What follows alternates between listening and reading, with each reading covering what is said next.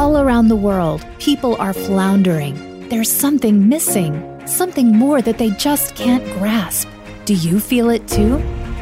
Welcome to the Higher Purpose Podcast. Every week, host Kevin Monroe will help you navigate to your true north and flourish in faith, business, and life.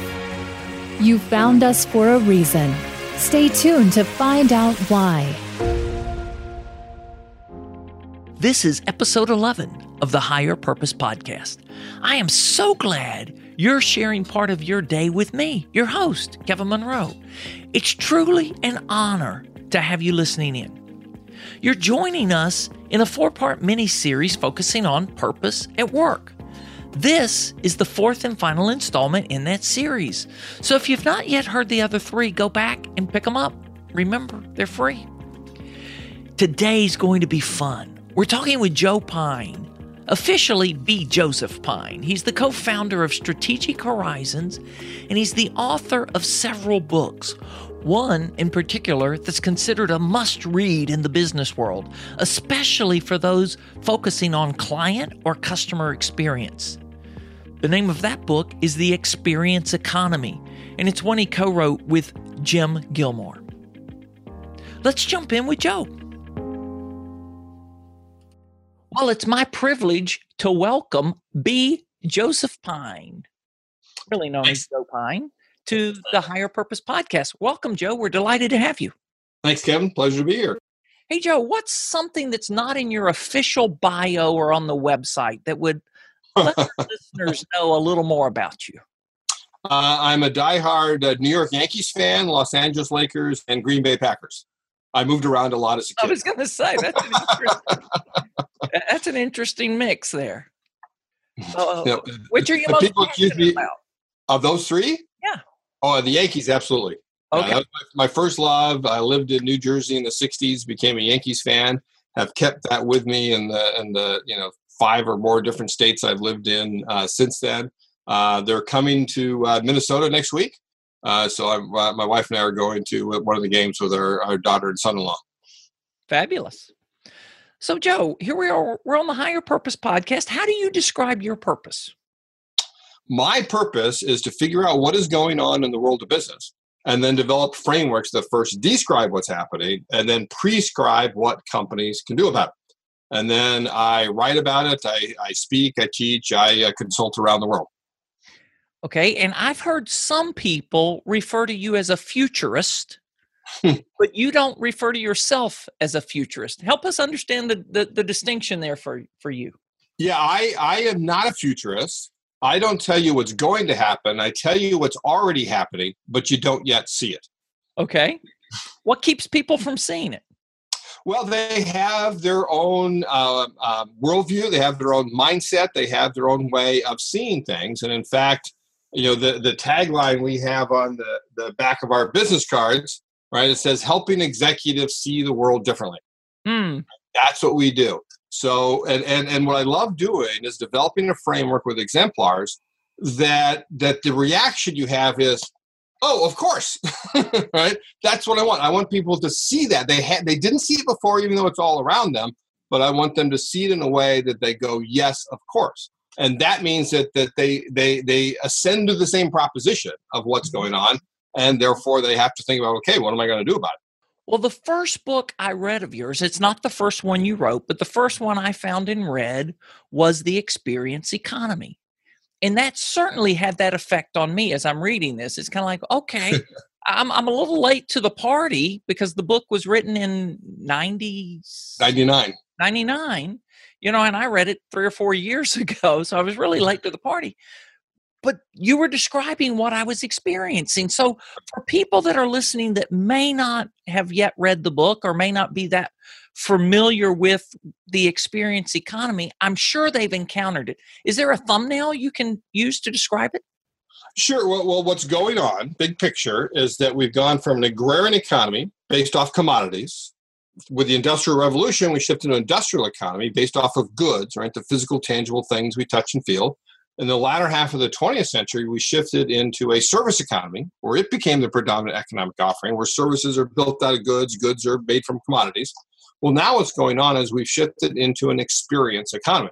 and an economy where experiences are becoming the predominant economic offering. What consumers are looking for, what businesses need to do to create value is to stage experiences for them. Okay. And what's a prime example of an experience you've had staged for you in the last week from a company? Well, the prime example is someplace I go often, particularly when I travel. But when somebody asked to meet with me late last week, I said, okay, let's go to Starbucks. Okay. And I love Starbucks. It's a pure exemplar of the experience economy. Starbucks was originally a coffee manufacturer. Mm-hmm. They take commodities, beans that are worth 2 or 3 cents per cup, and they turn into something of 2 orders of magnitude more value, worth $3, $4, $5 per cup, because they created a coffee drinking experience, a place where people would come in, spend time, enjoy that cup of coffee made just for them. And I don't even drink coffee. I only ever drink tea. But I love Starbucks. My standard order is a venti non-fat 6-pump, no water chai, extra hot. So I think that is a prime example of the experience economy for somebody that's scratching their head and says, "What are you talking about?" Right, absolutely. We open the book with it, as the first example, and it's basically an example I give in every presentation I do, because around the world, even if they've never been to a Starbucks, everybody that I would talk to has heard of it. They get it. Okay. Now, before the experience economy, you wrote mass customization. Yep. You followed the experience economy with Authenticity. Next book. Yep. And then the one after that? Infinite Possibility, Creating Customer Value on the Digital Frontier. Okay. Do any of those books map a progression that we see happening in the world of business? Yeah, absolutely. They although one of them, the last one, sort of like takes a step backward. But I talk about it's like Marvel talks about its cinematic universe. Mm-hmm. Right? I have this intellectual multiverse.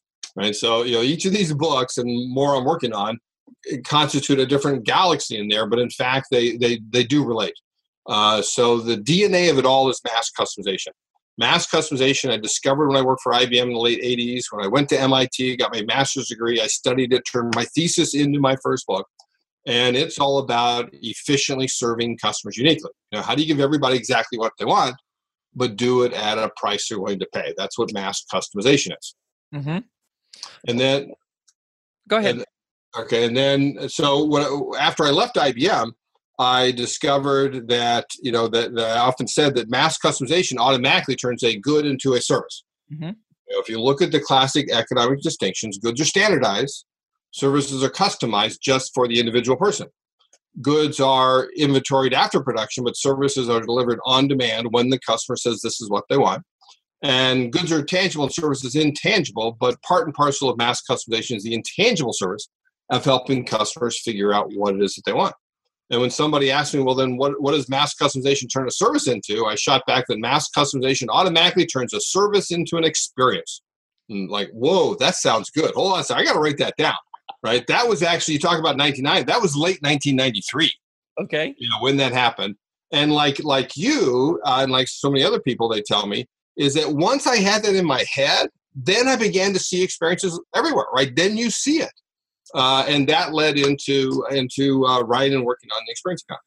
Now, obviously, there's some companies that are kind of thriving in the experience economy, and there are others that are floundering. Right.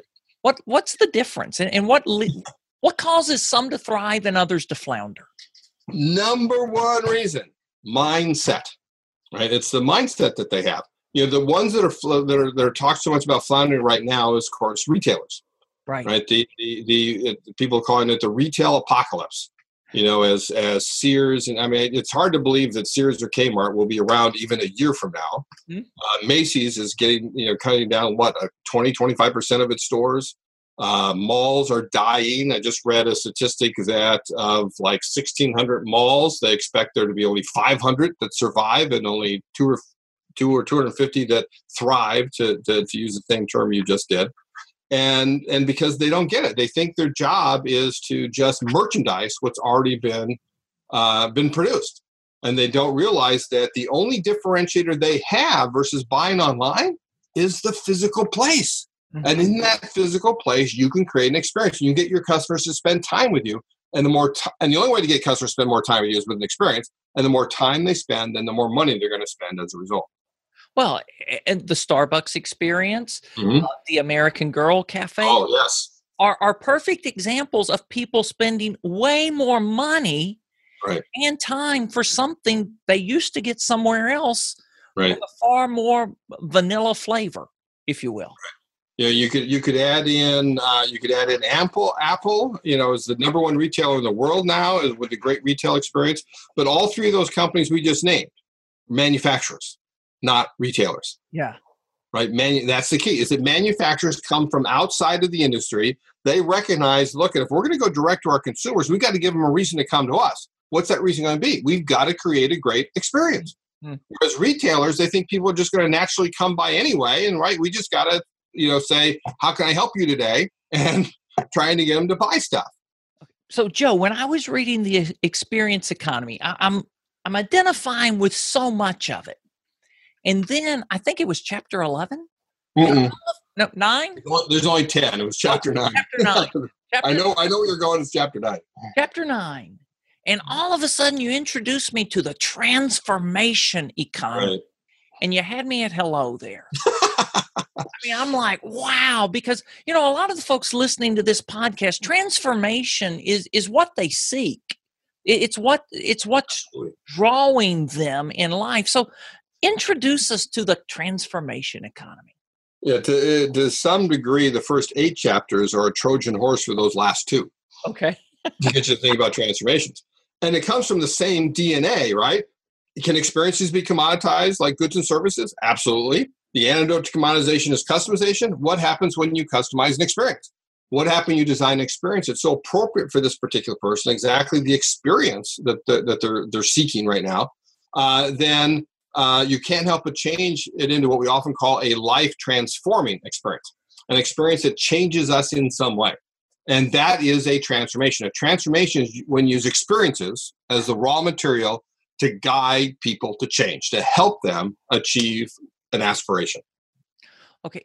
And as I was reading that, one of the things that really captured me, you used a word a moment ago about worldview. Yep. And all of a sudden you're talking about people in the transformation economy are evaluating their providers differently. Yep. They're actually wanting to know, what is it they believe? Why is that important? Because everything we buy, particularly experiences, but you can go down to goods, services, and commodities, everything we buy in that regard becomes part of us, becomes part of who we are. Experiences in particular, because they're the first economic offering of these 5, right? There's 5 and 5 only economic offerings: commodities, goods, services, experiences, and transformations. Of the first 3, all of them happen outside of us. Right? The closest they get is services on you, like getting a massage or getting your hair cut, right? But they're outside of us. Experiences happen inside of us. They're our reaction to the events that are staged in front of us. And then as the saying goes, we're all product of our experiences. Mm-hmm. The experience we have change us. And that's why, so transformations reach inside, they actually change us in some way. And that affects who we are. And therefore, you're going to want to buy from those that align with your worldview. And so we do talk about in chapter 10 about worldview segmentation. That people will do. And of course, you see that now all the time. You didn't see that much in the 1990s when we were thinking about it. But it is so that was perhaps at our most futurist, right? That we say, this is coming. You can see some signs, but this is coming. And now you can see it here. Just today, reading the articles about the LPGA major tournament happening at a Trump golf course. And people are protesting, how can women play at a Trump golf course and that sort of thing? And that's worldview segmentation. Yes.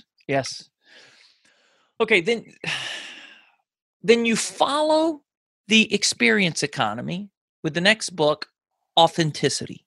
Yep. And you and Jim talk about authenticity a little bit differently. You make a distinction, as I recall, between authenticity looks different for an individual than it does a corporation, correct? Yep, absolutely. Unpack that for us a little. Some people are scratching their head. Right. It is amazing how many people, though, read the book, or at least tell us they read the book, and how much they got out of it, and they don't get this point. although it comes in like chapter 4. Right? And the point we make about a difference between corporations and individuals is that one of the things we did when we wrote the book is we read all these philosophers, right? We read Lionel Trilling. We read Jean-Paul Sartre. We read Jean-Jacques Rousseau. We read Charles Taylor. We read Martin Heidegger. Well, nobody can read Martin Heidegger, but we read this to try and interpret what this was. And one of the things we discovered is that philosophers rarely ever define what authenticity is. They define what it isn't. Right? They say, this is inauthentic. Don't do that, or don't be that. And so what we did, we call that negatively defining authenticity. Right? That's what they negatively define authenticity. And we looked at it. We said, well, there's basically 3 basic principles that they talk about. And we call it 3M's. Right? So this is the 3M model of negatively defining authenticity. And the first M is man. Right? Something is authentic if it is not of man. If you do something because you're expected to do it under societal rules, right, then that's inauthentic. It goes back to Jean-Jacques Rousseau's idea of the noble savage that throws off the dictates of society, runs off to the woods, and is his own man, right? Then the second way they negatively define it is something is authentic but is not of machine. The technology is dehumanizing. It's the height of inauthenticity. You think about Charlie Chaplin's film Modern Times, right? And how technology is so dehumanizing, mass production being a cog in the wheel, losing your humanity. Henry Ford saying, I want you to check your brain in at the door. I just want your hands, all that sort of stuff. So that's the second way. Then the third way they negatively define authenticity is something is authentic if it's not of money. We have that phrase selling out. If we do something just for money rather than because of who we are and our own identity, well, then that is inauthentic. So if you look at those, right, not of man, not of machine, not of money, that defines every single corporation.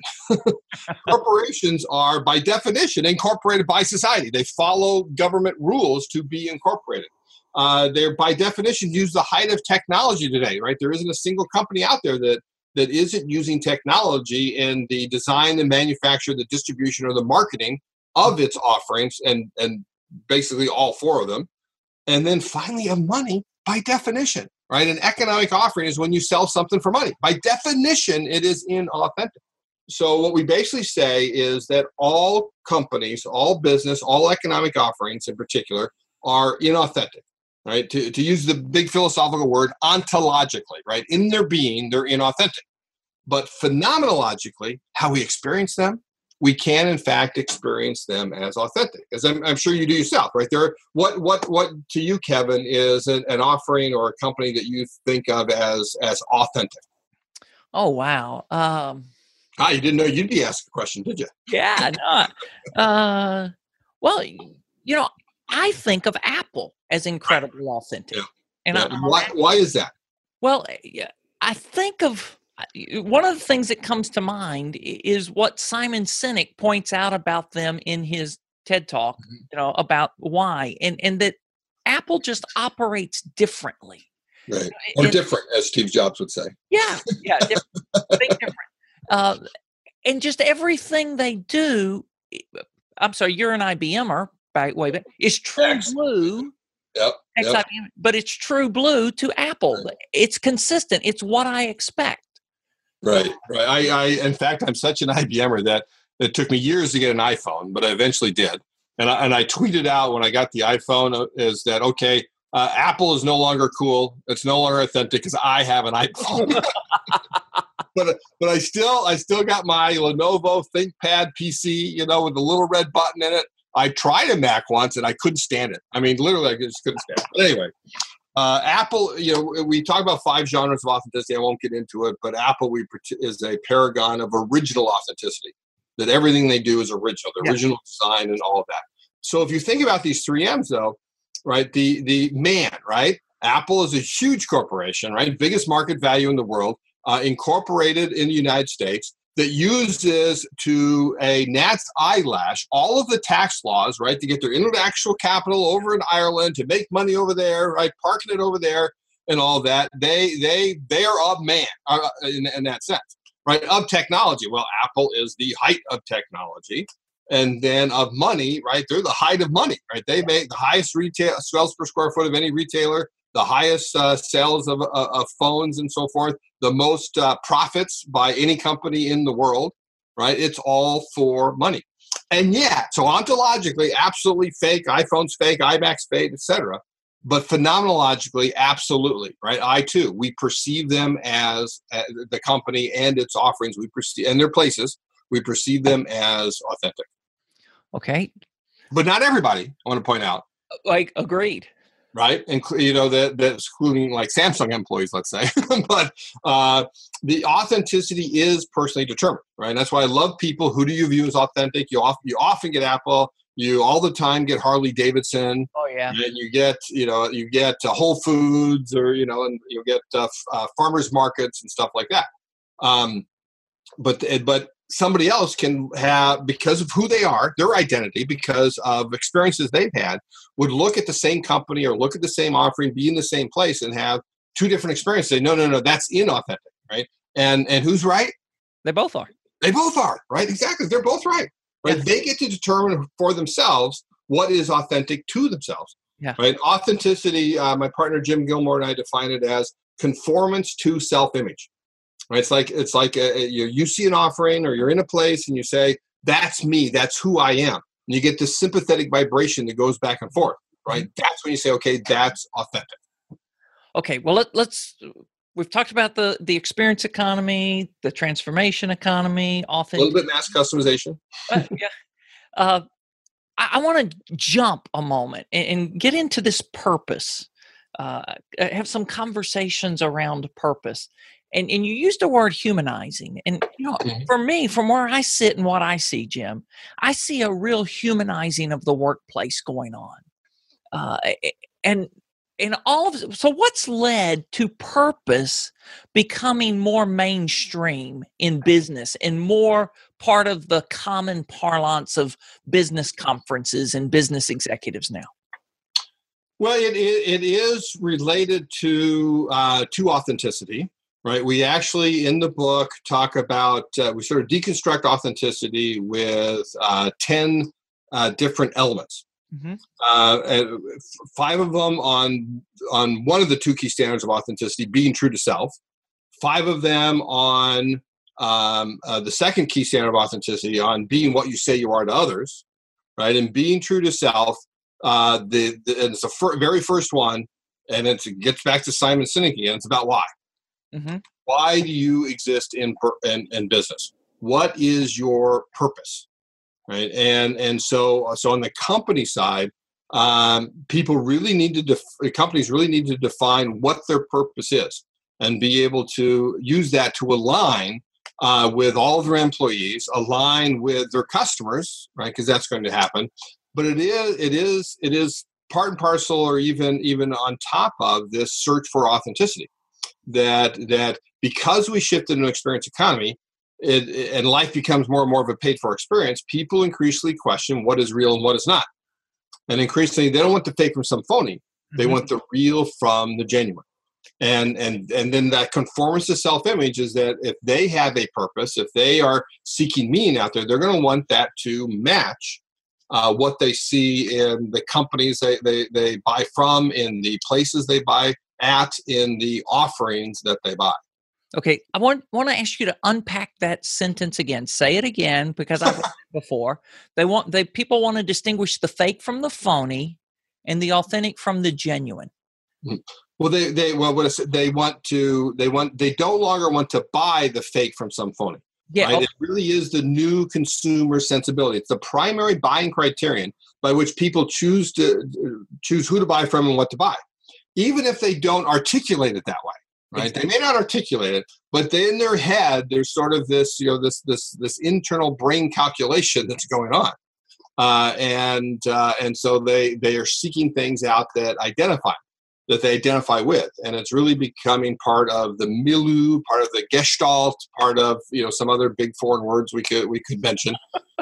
So they're seeking that real from the genuine, right? They want real offerings from genuine companies, okay, at least in terms of how they perceive it. Okay. It is all perception again. It's phenomenological. It's perception. It's not reality. It vary from person to person. Absolutely. So who is a paragon of purpose in business that you admire? I do think of, first company came to mind was Whole Foods. You go into a Whole Foods company, their values are in huge letters, right? Up there. They try and live those values. Yes, their offerings cost a lot of money, and they gear towards a higher level socioeconomic status in doing that. But they were the first to bring organic produce to the entire country, as opposed to being very much of a niche thing.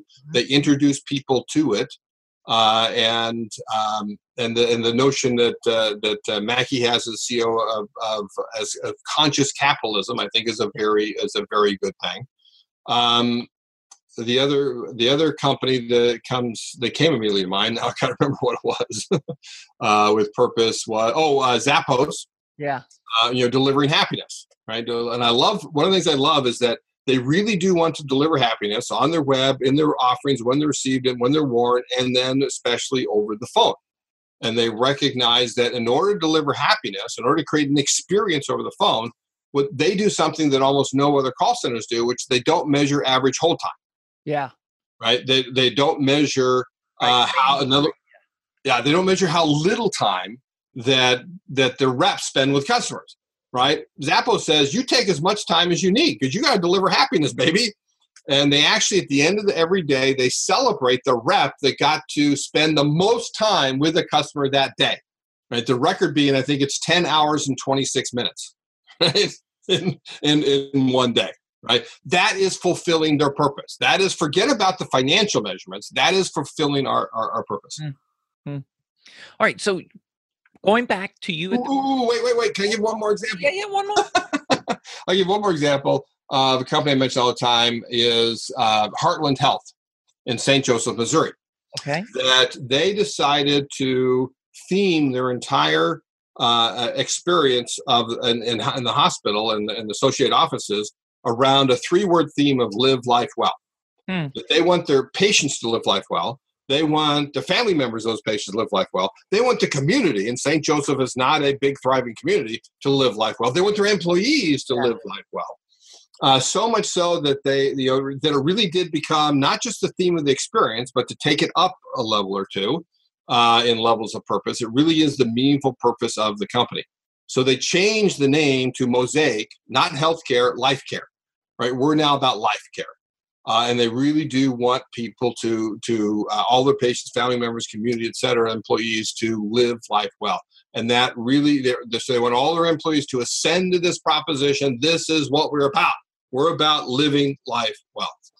Love it. I love it. I was not familiar with that, the story.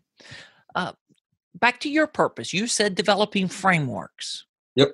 Well, I think, is there a new framework developing or that you've been working on around purpose? Always. I'm always developing new frameworks around. But yes, one unpublished framework I have around purpose is around levels of purpose.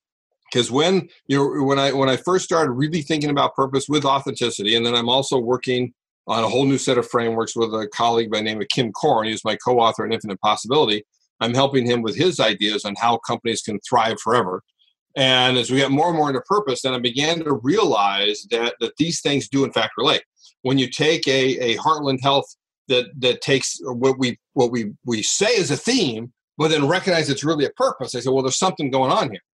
So I do have a new framework around levels in purpose, at the bottom level, it's sort of a concentric circles, right? So at the smallest circle inside of it is basically an acting intention.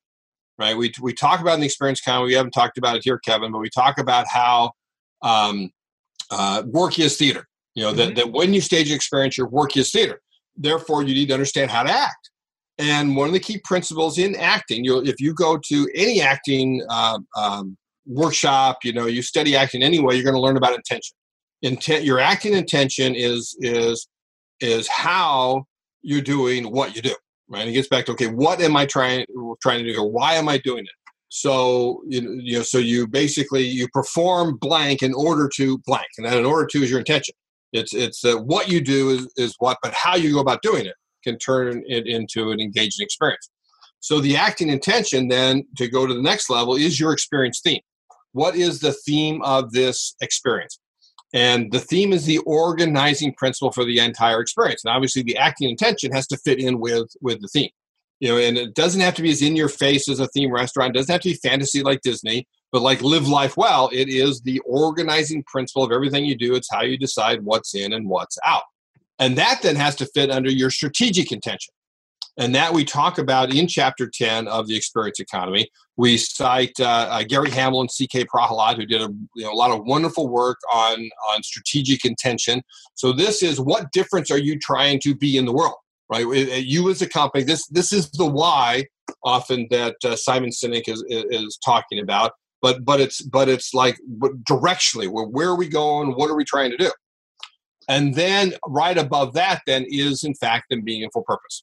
Right? What is the meaningful purpose of the organization? What is the proposition to which everybody should ascend in order to work here? Because that aligns everybody together. And as Kim always points out, you don't need command and control management if you have a purpose that aligns people together, because they'll know what to do. And then what you find is that over time, it becomes a two-edged sword, right? That's a beautiful thing about purpose and themes. They're two-edged swords. They allow you to decide what's in and what's out, who's in and who's out. Because now when you hire people, you want to make sure they ascend to that proposition of that purpose before they start. People, you're not necessarily going to fire somebody because they don't. They'll fire themselves, right? They'll recognize over time, I don't really belong. I don't fit in. And that's fine. It's not for everybody. And so it's just huge. And you can't possibly thrive as a company for very long without having this alignment mechanism, this purpose of it. And then the last level around all of that I put there, that's the worldview. Right? It gets back to the worldview segmentation that we talked about, is what is your worldview? Because your purpose needs to fit in with your view of the world. Fascinating. Now, when I saw this word first time out of Infinite Possibilities, thrive forever. Mm-hmm. Why thrive? I love the word thrive. I love thrive and flourish. Those are two of my favorite words when we're talking about this. So why thrive? How did you all land on that word?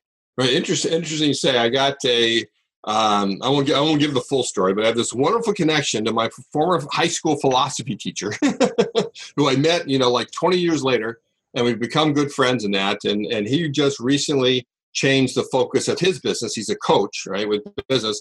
And he just changed the focus of his business to Stan Husted is his name, to focus on Christian entrepreneurs. And so now he just went through a life-changing thing with cancer and that sort of thing. Everything's going well, and he just decided, this is what I'm really called to do. Right? This is now his purpose. He wants to help people, Christians, to discover that they're entrepreneurs and to help those entrepreneurs then have successful businesses. And just 3 or 4 days ago, it was over Sunday night, he sent me an email and said, "How would you define flourish?" So it's the second time I've heard that word. They very much do go together. So the question that Kim Core and I are asking there is, how can companies thrive? How can they be vital?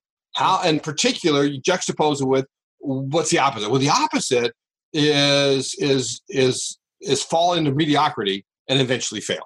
Right? If you do not set yourself on a trajectory that thrives forever, then eventually you're just going to fall down into mediocrity. And then maybe a hero comes along and saves the day, right? Maybe the bluebird of happiness lands on top of your business, but most likely outcome is you're going to fail. Yeah. With the experience economy, I threaten people with commoditization. Right now, with this new work, I threaten people with death. Right, your company's going to die. Yeah, it's good. That's what we see with retailers. Right, they are not thriving in any way. They are on the path to failure, and so you need to institute a new way of managing, what Kim calls regenerative managing, so that you, in fact, can thrive forever. So, do you see a book coming that unpacks this? Absolutely. Tentative title is simply Thrive. Right? Thrive. But absolutely, what we've done is we've looked at the world of business. We looked at the enterprise of a company and asked the questions, very simply, who, what, where, when, why, and how, plus in what way. right? Those journalistic questions allows us to figure out what are the key elements of every enterprise and get down to the 7 principles, the 7, imperatives really, that they have to follow. And one of those imperatives, in fact, is, of course, to infuse meaning, right? You need to infuse meaning in your people. And that's where you have to have that meaningful purpose. If you don't infuse meaning, then you're not going to be engaged, right? The employees are not going to be engaged. They're going to be working not for you. At worst, at best, if they're not engaged, they're just sort of going along and not in your way. But at worst, they're actively working against you as a company, right? There are employees that do that aren't engaged. And the way to do it is to infuse that meaning within them. Let's shift gears a moment and talk personally about you, Joe. All right. Who's a hero in your journey of purpose? I always say Stan Davis. Stan Davis is my intellectual idol. Okay. He coined the term mass customization in his 1987 book, Future Perfect, which is still as meaningful today as it was, 30 years ago now that he wrote it. I read that as a strategic planner at IBM, and it's like the heavens opened up and the angels sang. Right? This is what I was seeing. This is what we need to do. And why he was one chapter in his book, I said, I'm going to do a full book on it. Right? That's what I wanted to do. And my publisher got Stan to write the foreword to it, and then eventually, we met, became friends in that, and then in fact, my book Infinite Possibility was inspired by him. It was a second chapter of right at the one right before mass customizing, inspired me to think about digital technology in a new way that led to Infinite Possibility, about creating how you create experiences that fuse the real and the virtual. And so, if I ever run out of ideas, I'm going to go back to Future Perfect and say, okay, what's another chapter in here? There's got to be something here I can do.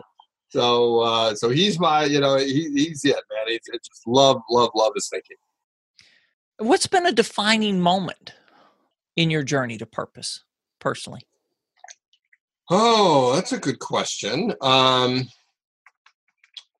You start with discovering Stan's concept of mass customization. You go to being at MIT for a year, sponsored by IBM. That's the way to get a master's degree, right?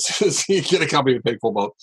Writing the thesis on it, and then turning that into a book, as my intention was. My colleagues at MIT thought I was crazy, trying to write a book while I'm here, but I was able to do that, and then leaving IBM. And I'll mention the first time I got to meet Stan was in late '93. After the book came out, we had dinner. I delivered a signed a copy to him. Had a great conversation. And at the end of the meal, he gets out this piece of paper, writes something on it, turns it over, and slides it across the table. I said, "You want me to read this now or later?" And he said, "Whatever you want." So I opened it up, and it says, "You will leave IBM within a year." And I said, "Oh, you're crazy. I love IBM. My father accused me of being brainwashed. I bleed blue. I love this company." And 6 months later, I called him and said, "You're right." Wow. So leaving IBM was probably the defining moment, right? And this was mid 1993. I didn't want to leave. I admit that. But they basically got rid of the group. I was in this management research group within the IBM consulting group. And they had to, change their structure. They got rid of it. They wanted me to be a line consultant, and which I really didn't want to do. And my wife also worked for the IBM consulting group, and she wanted to leave because she'd have to go back full time after the birth of our 2 daughters. And the one defining thing was that we had submitted an article. 2 professors that I worked with at IBM had submitted an article to Harvard Business Review. And I knew, okay, if I get that article, right, the phone will ring, people will come, and I'll have a business. And if I don't, not so sure. So my wife and I prayed about it, and we got down to the night before the final last day, and still hadn't heard anything. And we said, okay, let's do it. Right, we both signed our papers the next morning. She's in, we live in Richfield, Connecticut. She drives a half hour east. I drive an hour west. We're an hour and a half apart during the day. But we both sign our papers, And because I told her, I says, let's try and make it on my own. If I can always get another job. And we got 6 months salary from IBM, both of us, to help make it happen. So I signed the papers. That afternoon, I get a call from the Harvard Business Review editor saying, we want to publish your article. And really quickly, right? We got a hole in our September issue. Let's put this in there. So my whole last 2 weeks were working on this article, so God answered that prayer right after we we did what he wanted to do. Okay, so you've just mentioned prayer. You've just mentioned God. Let's talk about this. This is the Higher Purpose podcast. And when I read, there were two things in the experience economy that really helped me understand you as a person a little more. One of those was the dedication, which was a very unique dedication. We were talking about that. I'll let you tell that. And then the second was you interjected Jesus into the business book, and you said some of you are probably having a cow right now. Tell it. What was the dedication? The dedication was to the author and perfecter of our faith, right? Which direct quote out of the New Testament, referring to Jesus, of course. And my partner Jim Gilmore and I, also a Christian, as we got done with the book, and particularly the encore, as we call it, the afterword to the experience economy, talks about what's after transformations. And we say, nope, nothing, right? In terms of economics, that there are 5 and 5 only economic offerings, got good reasons for that in there. But one of the key reasons is because transformations can't be commoditized in the same way. Because with transformations, the customer is the product, right? The person is the product. Humans have inherent worth, right? Endowed by God, by the Creator, we have inherent worth. We cannot be commoditized. And that's what transformations are, is they're changing the human being, or it can be with businesses as well. And then the heuristic about customization, what happens when you customize a transformation? When you customize a transformation, you think about, well, what are the possibilities? You just have more and more aspirations. They're all different kinds of transformations. Or the only thing I can think of is, well, okay, you get to the level where you perfect the human being, right? And so there is no need more of transformations. And well, obviously, that's not the province of man. That's the province of God. And so we recognize there's none, and we talk about that, and that's when we sort of recognize that, hey, originally we were going to dedicate this to our wives. I don't remember if we've told them that, so hopefully they're not listening at the moment. We're going to dedicate it to our wives, but we got through that and we said, no, this is dedication, right? Author, it's about writing, it's about the depicting of experiences, is about story, it's all about that, and then of course that perfecter. Only he is the perfecter. That's why there is no offerings after transformations. Well, Jim, this has been a fascinating conversation. Thank you for joining in. Thanks, Carl. I say that because that's the second time you called me Jim. I am so sorry. I did say that's all right. It happened. It happens more often. I mean, we haven't met. This is the first time you've ever seen me. We both get that a lot, where somebody will call us by it. They both begin with J, so it's easy. Well, to do. And why did you write it? Why did you pick a guy with Jim as the co-author? If it had been Frank, that wouldn't be a problem. Sorry about that, Joe. Joe, if people want to get more of you, how do they do that? I don't know if everybody's ever said that they wanted more of me, but they can go to strategichorizons.com. Right, that's the name of our company, Strategic Horizons with an S.com. There they can learn all about me and about Jim as well. They can learn about our ideas and that. We have a thoughts page, basically a set of blogs that we put on there about what we're thinking about and that they can look at. We also have an annual event every year called Think About. And we move it around various different places. It's September 27th, 28th this year, if I remember correctly. And it's in Cleveland, where the first Think About happened 20 years ago. So this is our 20th event.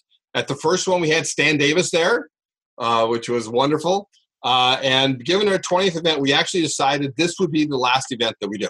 Right? The last public Think About is going to be this year. So and everybody there loves the experience economy. Everybody there is just stupendous person. We say we don't have any we don't have an audience. We have participants. The people make the event. It's a place where we get to practice what we preach. And so we get to stage this event, but it very much is incredibly interactive. Everybody walks away with not one, not two, but at least 10 or more ideas about what they can do in their business. And so it's just a wonderful thing. And then last thing I'll mention, we also have a Experience Economy Expert Certification course. We met because of one of our certified experts. You mentioned Mark Borst, certified expert number 116, if I remember. So we have now over 250 certified Experience Economy experts around the world. About half of them in our public course, about half of them in private courses that we do for individual companies that want to create a center of expertise around experiences in that. But it's a 4.5-day immersion in the experience economy. You truly do become an expert at the end of it. We walk through the book. We teach you exercises that you can use with others. We answer every and all questions that you have. And we give you a set of materials that you can then go out and teach others about it and use it in your business with your clients, as the case may be. All right. Well, Joe, I am planning to attend one of those in the future. Super. Thanks, Kevin. Thanks so much for joining us today. Absolute pleasure. Enjoyed the discussion. We covered a lot of ground in our conversation today with Joe. Something for everyone, I believe. I love Joe's insights on the transformation economy and how in the transformation economy, the person is the product. I'm pretty sure you're seeking some sort of personal transformation, and chances are good that you're involved in helping others on the path to transformation. That is the ultimate experience. Joe really helped me with understanding on this about the journey.